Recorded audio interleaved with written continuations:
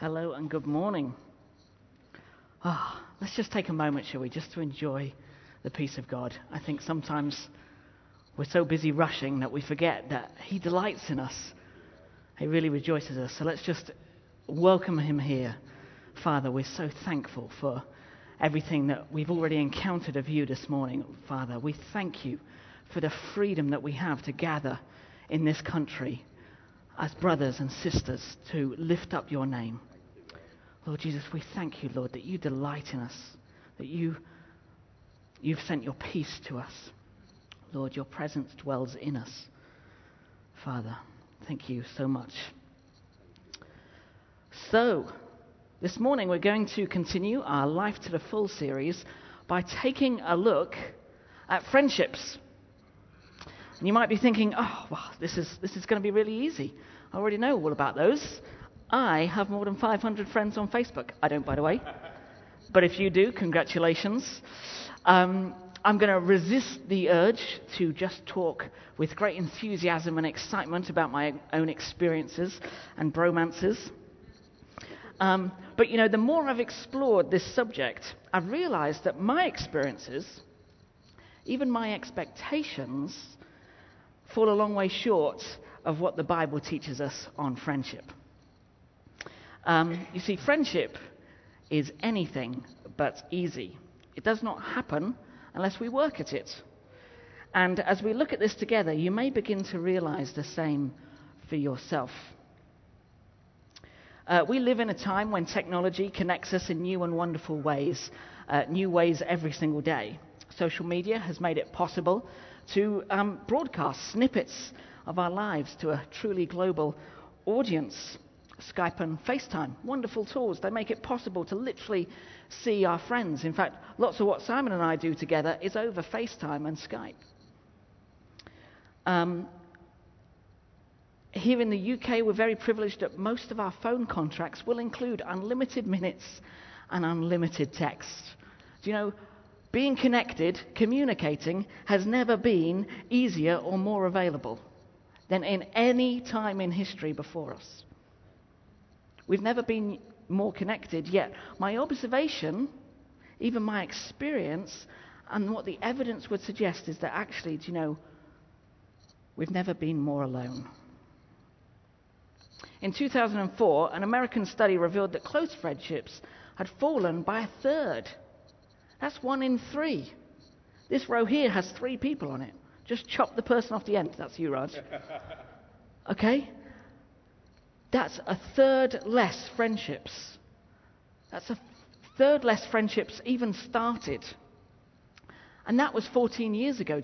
14 years ago, social media was only just starting. Who remembers MySpace? 14 years ago, smartphones weren't readily available. The iPhone hadn't been invented, much to the shock of my oldest daughter. And why is that? You see, imagine if we took that same survey today. What would the results be like today? And so we've never been more connected, and yet so many people are experiencing loneliness out in the world, right here in the church. People are lonely. Why? And real friendship, you see, is about more than acquaintances. It's even more than fellowship. It's more than the number of likes you have on Facebook. Who else, checks back just to see how many they got? Close friendship is about heart connections. It's about a mutual journey and shared burdens. It's about knowing and being known. They go hand to hand in partnership. And, I've actually been really amazed in recent years by people's response to friendship. They're hungry to be known, believe it or not. Despite what we hear in the media, despite what our culture has taught us, despite what being British is all about, people actually really want to be known. And they'll do amazing things like go on walks on New Year's Day. They'll come round and watch a movie. They'll do all sorts of things just because they want to share life. And just as that's been my experience, They don't realize it yet, but just like us, they need caring friends and they need Jesus Christ. So, why is everyone so lonely? When we're so connected, when we're so empowered. So, what really is friendship all about? And that's what we're going to be exploring this morning. First, let's take a look at who we're describing as friends. In the Bible, we see that Jesus had different kinds of friends. Many of them. He referred to all of his disciples as friends. And yet in John, he had a best friend. And in Peter, James, and John, he had close friends. So even Jesus had different kinds of friends. And predominantly what we're talking about this morning is we're going to be describing close friends. The kind that are there for you in a crisis. The kind, Neville and Andy, who come round the day after you fall off your bike to bring you snacks. Probably because they feel slightly guilty that they left you by the side of the road. However, in the same way as Jesus was friendly to all, so should we be friendly to all people, no matter where they fit on our scale of friendship. You know, let's not go around proverbially unfriending people. In fact, the Bible raises the bar even further and suggests that we should love even our enemies. It's quite strong, isn't it? We wouldn't really talk about having an enemy or a rival or an archenemy anymore. But the Bible tells us to love even those people, which means really it's everyone. So we should really be friendly to everyone that we meet. Because, you know, Jesus did say, love your neighbor. And what does that look like if it's not friendship? And what is friendship about if it's not loving your neighbor? So we're going to look at friendship itself. What does it look like? Why is it helpful? And what does the Bible tell us about it? So I've actually got 4 points this morning. I know that's breaking from Jubilee tradition. But the first thing we're going to look at is the necessity of friendship, followed by the fabric of friendship. I couldn't think of anything clever to call that one. The challenge of being a good friend, and then the perfect friend himself. So starting off, the necessity of friendship. I believe that friendship is a gift from God. It's what you might call a common grace. Just like marriages, just like parenting. It's one of God's graces that he shares with the whole world, but that we as the church, those that know him, we get to experience a deeper understanding of those things. And friendship is just like that. It's available for the whole world. Everyone, hopefully, experiences some level of friendship. But we, as the children of God, get to understand something that's greater about friendship. It gives us a glimpse of who Jesus is. It raises our expectation, if you like, of what it should be and how we should operate as friends. And so with that in mind, it's important that we apply our understanding of Scripture to our daily experiences and not the other way around. We're not trying to define God by our ideas and understanding, but instead we're trying to define and bring meaning to our life from what Jesus and God reveal in Scripture. It's about reframing our understandings in the light of his truth. And very pleased to hear Holly sharing this verse. I find it's helpful to start with Genesis. You see, right at the beginning, God was laying down, if you like, his foundations for Christian living, and that includes friendship. It starts in verse 27 of chapter 1. So God created mankind in his own image. In the image of God, he created them. Both male and female, he created them. So that means that we, all of us, have been made in his image. Which means that if you want to catch a glimpse of what God's like, look around you. Look around you. God is in each of us. We are made in his image, in his likeness, both male and female. We've been made in the image of God, and yet we're all so different. How could that be?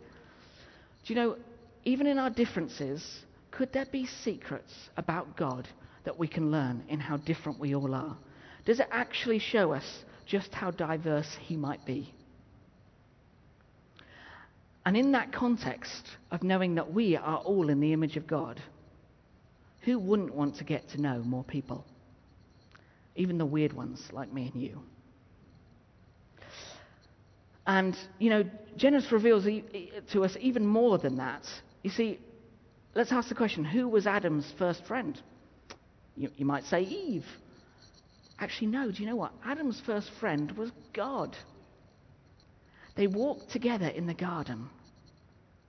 Side by side, they walked. They shared everything together. They were friends first before anyone else came into the picture. But even in that perfect union, God declared that it's not good for man to be alone. We need more. And conventionally, we always apply this scripture to marriage, and it's right that we do. That is a right application of this passage. But it also stands on its own as a statement for all of humanity. It's not good for us to be alone. We have been created for friendship. But the biblical foundation for friendship is so much greater than just a cure for loneliness. Genuine friendship is so much more than that. Friendship helps me to grow. Friendship reveals more to me about God. Friendship allows me to serve others, to share their burdens, and in turn, to have my burdens shared. Friendship allows me to know and be known. Friendship shapes me and molds me. Friendship influences my life. Friendships share passions. They share joy and they share heartache. They're terrifying. Hebrews 10, one of Raj's favourite things to share to us, says, "Let us consider how we may spur one another on toward love and good deeds, not giving up meeting together, as some are in the habit of doing, but encouraging one another, and all the more as you see the day approaching." Such truth there, such encouragement to us to continue meeting together, even when it's difficult. And for those of you dismissing friendships as just the cure of the lonely, or the exuberant indulgence of the hippie types, Vaughan Roberts, in his book, True Friendship, explains that meaningful friendships actually enrich our marriages. They enrich who we are as parents, who we are as children, who we are as Christians, who we are as workers. Every area of our life is impacted by a good friendship. There's not a person in the room here that can dismiss this and say, "I don't need friendships. I don't need to befriend someone." And furthermore, he goes on to suggest that the close companionship of Christian friendship can exceed that of even biological family. That reframes for us, doesn't it, some of our biases of what we hold as true value. You see, here in the church we can experience family that exceeds the limits of just my marriage and my children, just the four of us, the mini Mauds. Family is more than that. Our family is made up of friends who welcome us into their lives, and friends we welcome into ours. We're so privileged to be here as a church, as Jubilee, where Christmas Day is an opportunity to open our doors and say, "Come in." We've seen that modelled throughout Jubilee over the years. In fact, over many, many years. Over 10 years, over 14 years, we've seen that. We've been the recipients of that when others have invited us to share Christmas with them. And we too have shared in that as we invite those to join us. Thank you, Jubilee, for showing us that family includes friendship and an open door. Ed Shaw, author of the book The Plausibility Problem, says that in friendship, God eases the burden of celibacy, of singleness. Great talk, by the way, by Rob and Lou on singleness. I really encourage you to have a listen. But he says God eases the burden of separation, of grieving, of even death. You see, in friendship, we find something much more than just the nuclear family. Sometimes friendship is as simple as, "Come on this journey with us. Let's go there together." Sounds really good, doesn't it? And I haven't even scratched the surface. The Bible has a wealth of examples for us on being a good friend and on the value of friendship. Just take a look at the stories of David and Jonathan in the Old Testament, Elizabeth and Mary in the New Testament, and Jesus himself with John. The Bible offers a wealth of examples. And it paints a picture for us that friendship is absolutely necessary. That friendship is about being a friend, and a friend who cares, a friend who serves. It's about sacrifice. You see, you want good friendships? Be a good friend. And wherever you are on life's journey, let me invite you to explore friendship. Not as the destination, but as part of the journey. It really makes life more fun. There can be, even some of the most dull things can be really exciting when you do them with a good friend. Like putting together a trampoline or plumbing in a dishwasher. Some of these things are really exciting. I enjoy them because I'm doing them with a friend. And that might sound horrible to you. You might think, But the key there, the secret, is friendship, companionship. It's about a shared experience. So, point number 2, the fabric of friendship. So if friendship is so good, why is it so hard? Why do we have a third less friends? And in a nutshell, the problem is our fallen world. At its core, it's sin. It's always sin that gets in the way. And sin causes us to be selfish and ashamed. You remember in the garden, after eating the apple, Adam and Eve felt shame. To actually find that word, you need to be looking at the New Living Translation, by the way, in case you're all looking, where's the word shame in that passage? And because of that shame, they hid. And so often, do we do that with one another? Can we be found hiding or not found, as the case may be? See, great friendships require for us to be great friends. And as we're going to get to discover as we look into this further, that requires transparency. Even when we want to hide in our little castle. Because being a good friend is hard. It's really hard. And that's why this talk isn't filled with stories of my great friendships. Because do you know what? I'm a broken friend. I'm not a very good friend. I'm on a journey of discovering how to be a better friend. How to see Jesus every day in every choice that I make. Friendship, it's not really something that I pick and choose as I feel. We're either in or we're out. And sometimes, you see, our culture can blind us to the true reality of friendship. It can offer alternatives. It can offer us false truths, if you like, and it can confuse us and devalue what God has intended for us. And so it's really important that we come to understand how culture lets us down. So we're going to take just a few moments to make some observations about friendship that we can draw from Scripture. And possibly the first observation to make is that friendship is different from fellowship. It's good for us to fellowship together as a church in different settings, but we shouldn't imagine that we can be close friends with everyone. We only have a limited amount of time and energy, and I'd argue that if you're friends with everyone a little, but with no one a lot, you're possibly missing out on something. You see, Tim Keller points out that close friendships can be so consuming that each of us only has capacity for a few at any one time. So, do you know what? Relax. The reason I'm saying this is relax. It's okay. Be released. You don't need to be close friends with everyone. But I would ask you this. Who are your close friends? Another observation to make is that friendships are not exclusive. Friends will always make room for others, for new friends. And we need to be really cautious of expectations of friendship that are about exclusivity. Just me and you. Friends help each other. And the challenge here, the biggest hurdle can often be being able to help is about the willingness to accept help. It might sound silly, but sometimes people need to be persuaded to accept help. And sometimes, in this scenario, we need to be the first one to be vulnerable in a friendship. They're quickly found when you discover something mutual that you share, a mutual interest perhaps, a mutual passion, or even a shared experience that you have.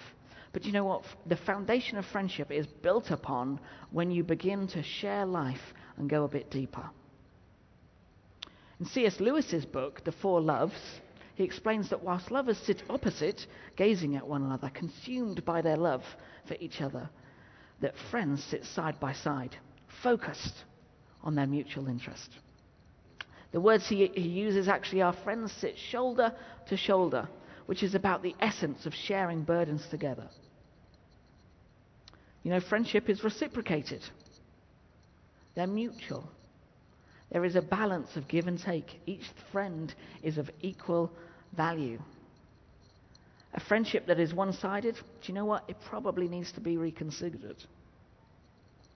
That's not to say that our friendships, there won't be different roles to play. Often there are. It's not to suggest that we're all the same. In fact, the best friendships are made up of individuals who aren't the same at all, but each one different.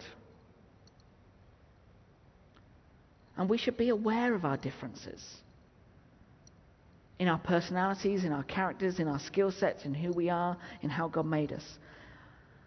But we should not be limited by them. So often we talk about difference as a reason to exclude, and yet difference should be a reason to include. We shouldn't measure friendship through our own perception of affection either. Do you know what? These are some of the lessons I've had to learn in my life. They've been difficult. They've been painful. But you know what? Let's not frame our understanding of friendship by our own needs. We only have to look at the different ways we all greet one another to be aware of how different we all are. I like to think that I'm a bit of a connoisseur of the hug. There are so many different kinds of hug that exist. Are you aware of this? You can collect them all. He's moving away, you see. Raj does not like to be hugged. You can chase him around a room, actually, trying to hug him. There's all different kinds. There's the Iranian hug, the passionate embrace, the squeeze, that must include at least a minimum of 3 kisses. There's the guy hug, the kind of put your shoulder together, maybe pat on the back. There's so many different kinds of hugs.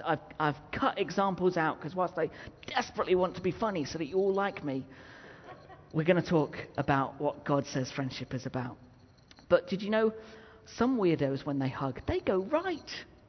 Who goes right? Have you ever realized this? Everyone goes left when you hug. Although I did find a picture of Donald Trump going right. But anyway.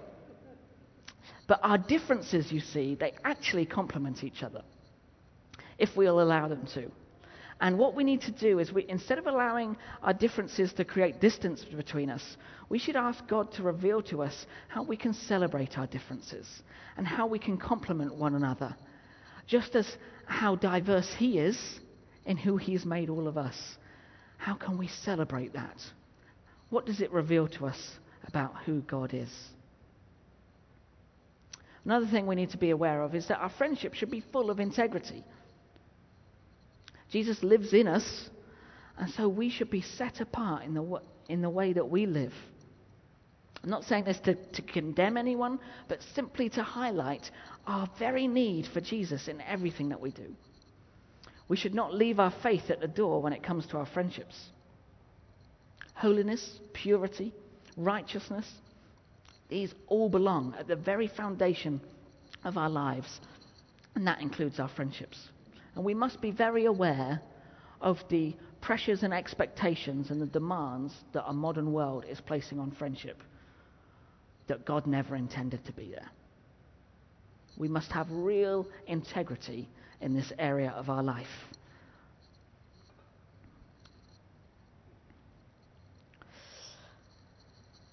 And do you know what? A good friendship can actually help us in this area. It can help hold us accountable and set down examples of integrity for us. For better or for worse, do you know our friends will influence us?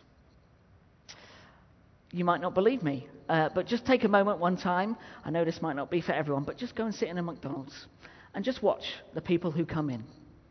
And you'll observe countless groups of identical-looking teenagers, all with the same matching haircut, the same outfit, the same accessories.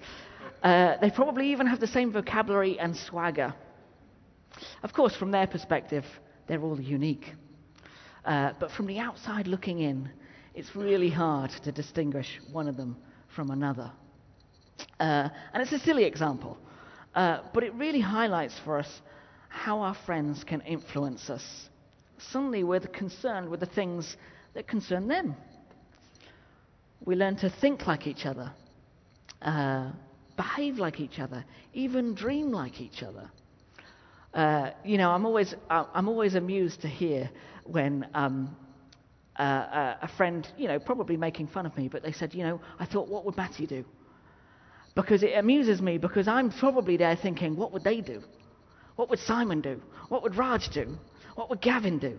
What would Andy do? Andy would just make fun of you. But, it's those moments when actually suddenly you realize, do you know what?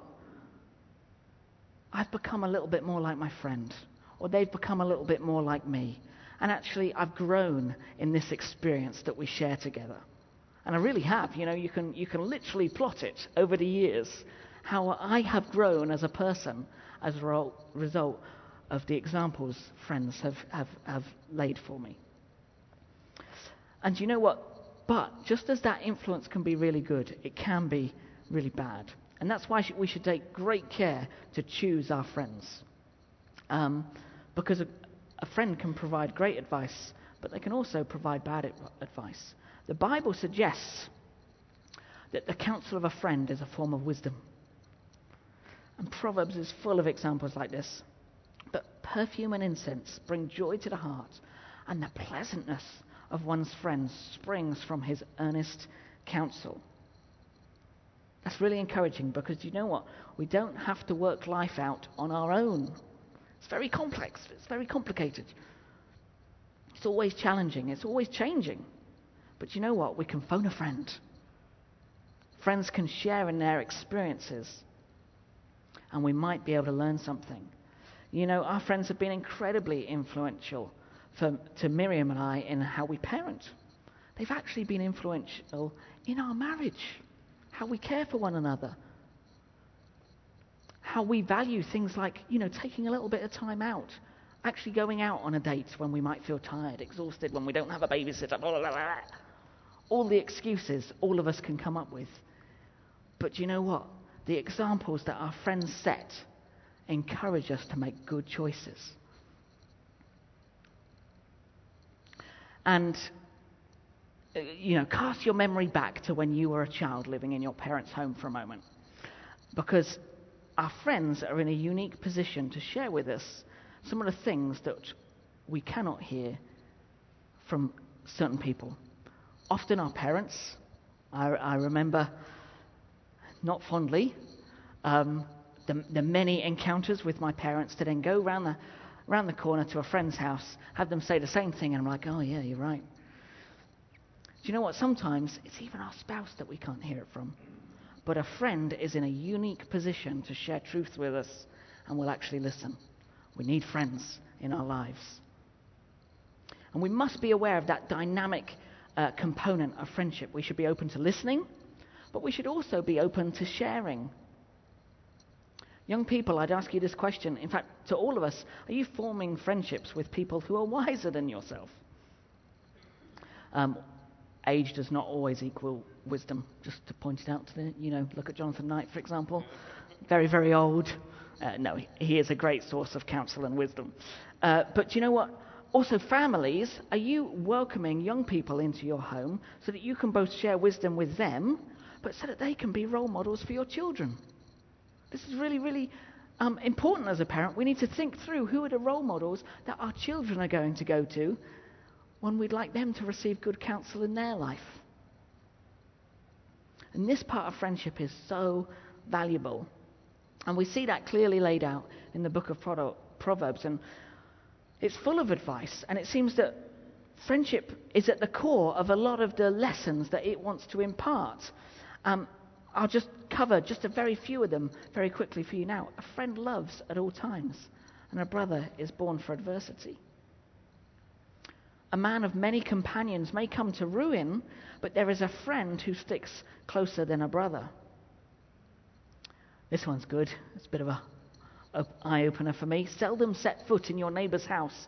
Too much of you, and he will hate you. Like a madman shooting firebrands or deadly arrows is a man who deceives his neighbour and says, I was only joking.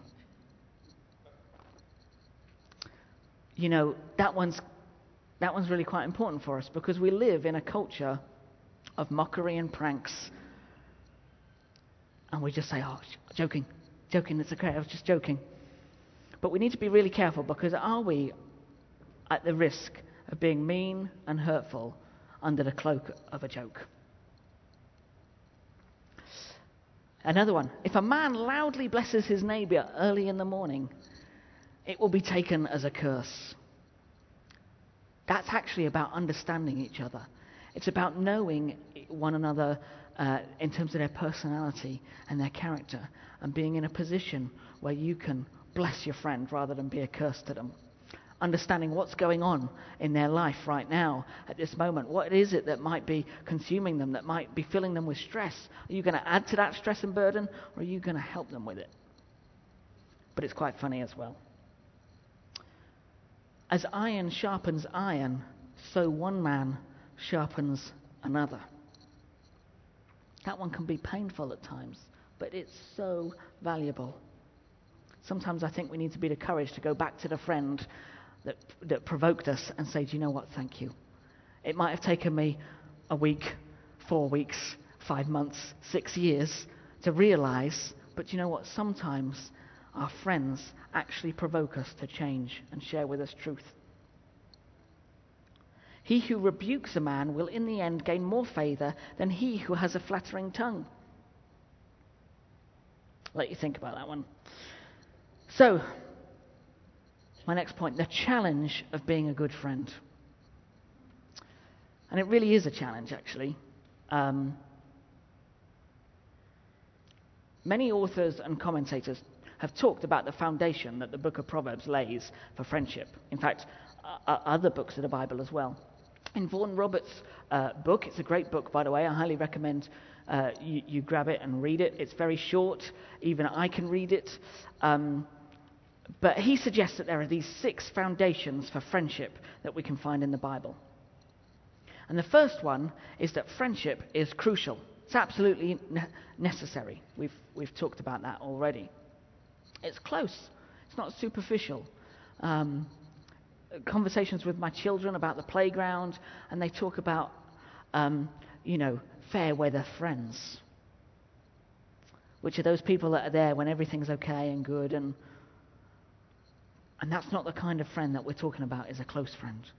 We're talking about a friend that even when there's something more appealing to do, or even when things aren't going well, they're still there by your side. It's a friend who's constant. They're there in the good, the bad, and the everyday. It's candid. Now that's an unusual word that we don't use it very often, but basically it means they tell the truth even when it hurts. It's careful. Truth and careful hand in hand, which means basically they're not going to just liberally wound you unnecessarily. And real friendship is Christ-centered. Has anyone been feeling overwhelmed a little? I know that I have. And this is elaborated on much further in the book of Galatians. Galatians 6 is a little bit of a study on friendship, as it were.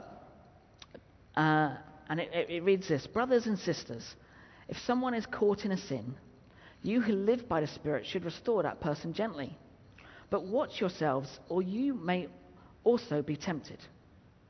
carry each other's burdens. And this way, you will fulfill the law of Christ. If anyone thinks they are something when they are not, they deceive themselves. Each one should test their own actions.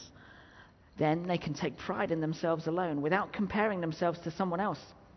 For each one should carry their own load. Nevertheless, the one who receives instruction in the word should share all good things with their instructor. And, there's so much that we can take from this scripture alone. We could teach a mini-series on friendship. And you know what? I'd love to, but that's not today. And whilst the word friend isn't actually used here, it's describing the attributes of friendship for us, many of them. But specifically, we're going to look at the attributes of being alongside one another and of being close to one another. So we'll start with being alongside each other. This is the idea that friends are always there for each other. In verse 2, it says to carry each other's burdens. Now, let's think that through. Practically, how would that work? How would I help carry a friend's burden?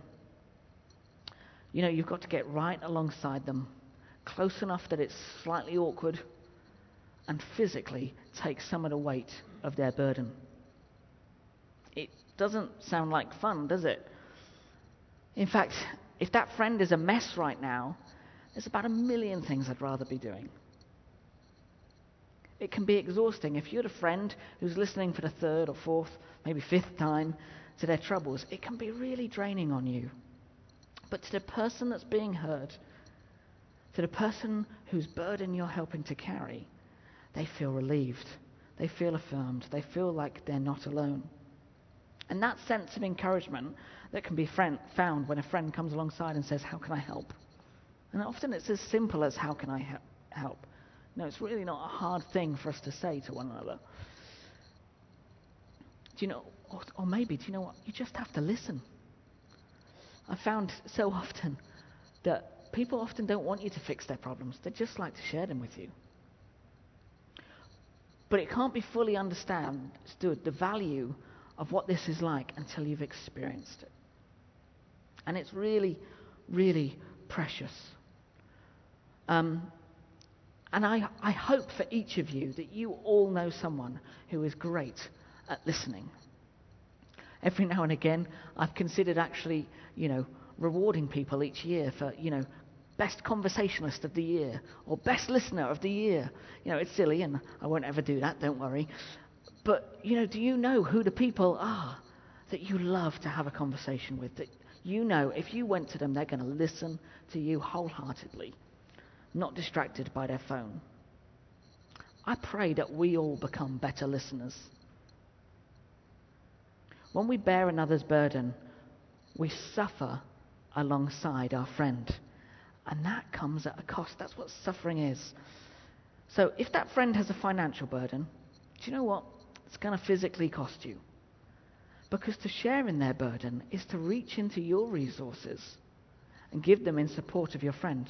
Whether that resource is time, it's your emotions, or it's your finances. Hold on. This is not very British. You might be thinking, did Matthew really say that we should give money to our friends? I couldn't possibly. That's just not what we do here in the UK. But you know what? If their burden is financial, yes, absolutely yes. In Acts 2:42 it says that they shared everything. Which means also that we need to train ourselves to be good receivers of gifts. If we're going to be those that share and give, we need to learn to receive. Particularly, our British culture teaches us to downplay our needs and to reject a gift. But you know what? How ridiculous is that, guys? That gift is God's provision for you, and you're going to reject it under some false pretense of being polite or British. Let's be aware of the role our friends play in God's provision in our lives to answer our needs. Because, our needs aren't all financial. We have many, many different kinds of needs, and we can find them in Christ Jesus, and He expresses them here on earth through friendship. Friendship is costly. You might not be able to afford it. Or, I'm sorry, I just can't afford to help that person right now. And you know what? Do you know what? Suffering is uncomfortable.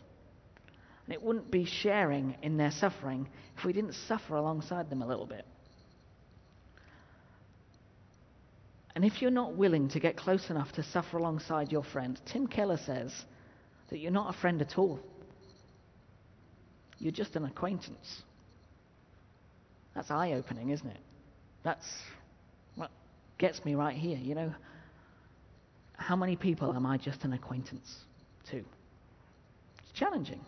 But you know what? We don't have to be close friends with everyone. Let me release some of the burden from you. But close friendship does include a portion of suffering. And the other thing that we see from that Galatians passage is that it's about being close, or what Vaughan Roberts referred to as the candid and the careful parts. Verse 1 says, if someone is caught in a sin, you who live by the Spirit should restore that person gently. Let me just clarify for you. This is not going around pointing out everything a friend is doing wrong. You missed a bit. Don't trip over that. You didn't put an I on that. You didn't dot that I or cross that T. Do you know that's not loving? It's not gracious. And as Jesus said, do you know what? First remove the plank from your own eye. And do you know what? I'd add there, do you know what? First be aware of how many times people extend grace and mercy to you. How many times have I made mistakes that people haven't pointed out? Let's have that in mind as we interact with others. But the kind of person that Galatians is talking about here is what Don would say is someone who's stuck on the merry-go-round. They're caught in sin, either something that they're unaware of or something that they don't seem to be able to break out of. It's causing destruction in their life. And if that's the case, a friend should restore them gently. And remember that the Bible teaches us that love covers a multitude of sins. Love is not easily angered. It keeps no record of wrongs. So actually, let's be gentle. Be forgiving. This is about restoration, not retribution. This is the moment when you perhaps quietly come alongside your friend and say, do you know what, mate? I don't know if you're aware of this, but I think you might have a hygiene problem. Or, don't worry, that one's a joke. It is a true story, but it's mostly here to make you all laugh, but you didn't, that's okay. But you know what, maybe true friendship is coming alongside a friend and say, did you know that actually when you get defensive like that, it pushes people away? Or maybe it's to say, I notice that you're struggling with this. Can we help in any way? And these things are often done privately. They're not done from the front of church. You know, it's not like picking on Andy and say, stop picking your nose, which I just did deliberately. But do you know what? The candid part is being bold enough to tell your friend the truth. But the careful part is only doing it when it's necessary. Not doing it for my pleasure, but doing it lovingly because it's for their good. A true friend does not avoid that confrontation, but a true friend really doesn't enjoy it. Proverbs says, better is open rebuke than hidden love. Wounds from a friend can be trusted, but an enemy multiplies kisses. And this is really, really scary. Really scary. In fact, it's scary because it might not work when you sit down with that friend and you say, did you know what? You're being a bit defensive there. Because do you know what? The outcome might be that you lose that friendship. But the scarier part is not that you lose the friendship. The scarier part is if you do that for a friend might do that for you. It requires that we open our doors and allow our friend to speak truth into our life. And that just might be worse.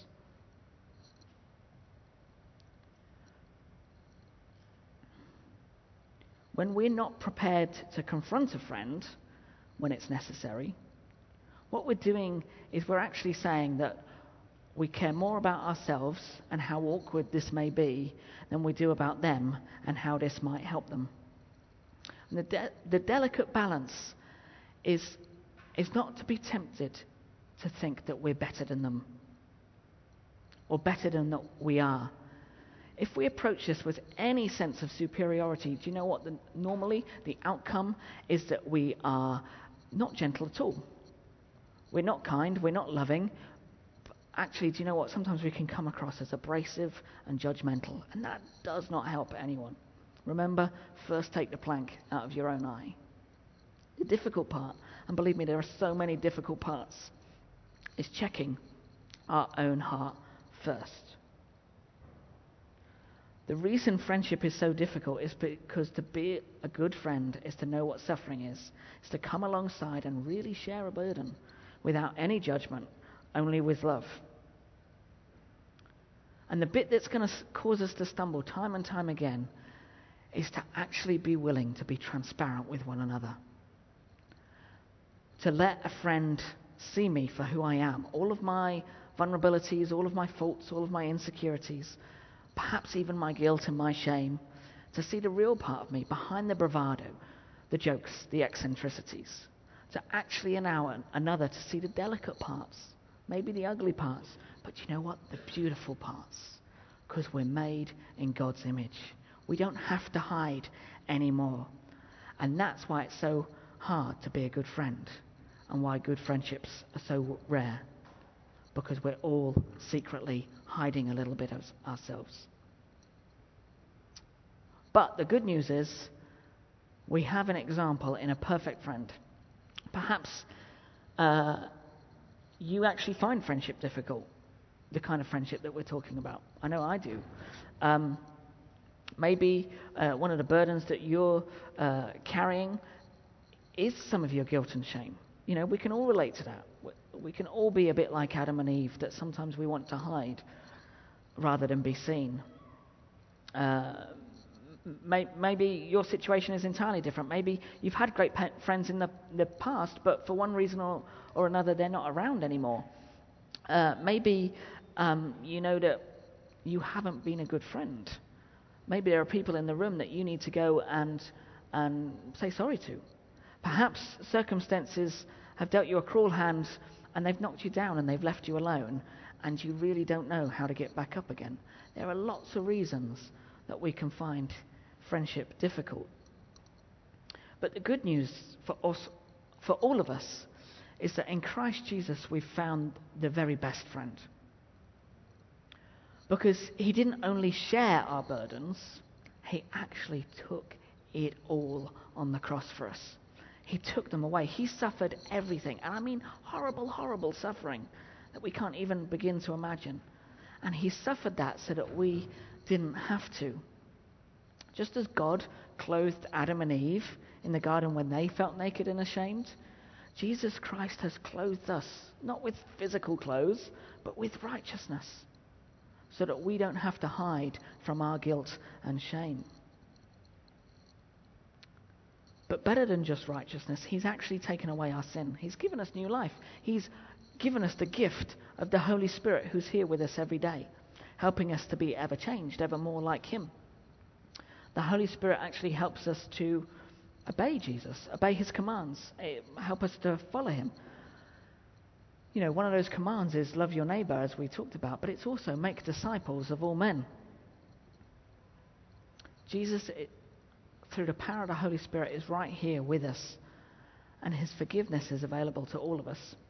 And the wonderful thing is that just as we experience transformational grace through a friendship with Jesus, through friendship with others, we can share Jesus with them. Our friendships are a vehicle for loving one another. Our friendships are a vehicle for making disciples. If love and discipleship don't point to Jesus, they're not really either of those things. Friendship is actually about Jesus, and we kid ourselves that it's not. As Christians, the Bible tells us that Jesus dwells right here in us, which means that actually he's with me when I go and make a new friend. I carry him with me. When we choose to befriend someone, we're providing the opportunity for them to encounter Jesus. Not because we're going to preach at them, although the Bible does say be ready for that if an opportunity arises. But that's not the purpose. That's not the goal. We're not talking about friendship as a project here. We're talking about friendship that's about loving them as Christ Jesus has loved us. And that's really one of the things that I'd like for you to take away from today. In fact, probably two things, because it requires that we know what it is to trust God and ask him to pour out his love on us. Such gracious love, such liberal and generous love that actually, do you know what, it spills out from us onto all of those around us. But also that we would be deliberate and intentional in our friendships. And that takes time. It really does. So we need to set aside time to make friends, to grow in our friendships. It's not easy. It will come at a time that's not convenient for you, at a time when you feel tired or slightly grumpy, or you've got a headache because you've been staring at a computer screen for 10 hours or however long it is. It's not going to be easy. It will require sacrifice. But you know what, guys? It's so worth it, because friendships are not one-sided. They're mutually beneficial. It's good for us. It's good for you. But you know what? It's part of God's plan for your life. So don't wait. Don't put it off for tomorrow. Seize the day, because through friendship, it's part of God's grace for your life to learn and grow to be a bit more like him. If the band could come up, please. And I'd also like to ask the ministry team to get ready, because, if you feel in any way at all that maybe your guilt and shame, or maybe your insecurities, or anything else for that matter, stands in the way of you being a good friend this morning, I'd love for you to come and receive prayer. If you don't know this Jesus that we're talking about, who is the perfect friend, who can wash away guilt and shame, who can clothe you in righteousness, then actually, do you know what? We'd love for you to meet him and to find out who he is. So please take this opportunity to come and speak to someone, maybe the person who you come with, maybe one of the ministry team, maybe one of the leaders. But you know what? Don't miss this opportunity. We would love to pray with you for you to meet Jesus this morning. Maybe you'd like to be better at loving your neighbour, and you need a little bit of help. Do you know what? I need a little bit of help in that too. Then please stand up, ask someone to pray with you. Let's take this opportunity to receive Jesus and ask that his love be demonstrated through our lives. Maybe you want to take the opportunity to pray for some of your friends, that they might come to know Jesus. And that's great too. So why don't you gather together? Maybe there are people in the room that share that friendship. Gather around. Let's pray for our friends. Or maybe, do you know what? Maybe there are people in the room that need to go and say sorry or be reconciled with one another. Please take this opportunity. Don't delay on this one, but please take the opportunity. And perhaps you just need to be refreshed this morning. There shouldn't be a person in the room who doesn't need to respond to this message, because do you know what? Maybe we just need to say, Lord Jesus, I find this difficult. Please come and give me some of your strength. Come and give me some of your joy. I'd like to have a fresh encounter with you and your Holy Spirit this morning. So don't miss this opportunity. Let's respond now to this invitation to be a friend of Jesus's and a friend of sinners to those around us. So let's stand up. Let's respond. Do take the opportunity, if you want to pray with someone, to go to the ministry team, or pray with one another as you are. These guys are just going to play, but this is an opportunity now for us to receive Jesus. So let's just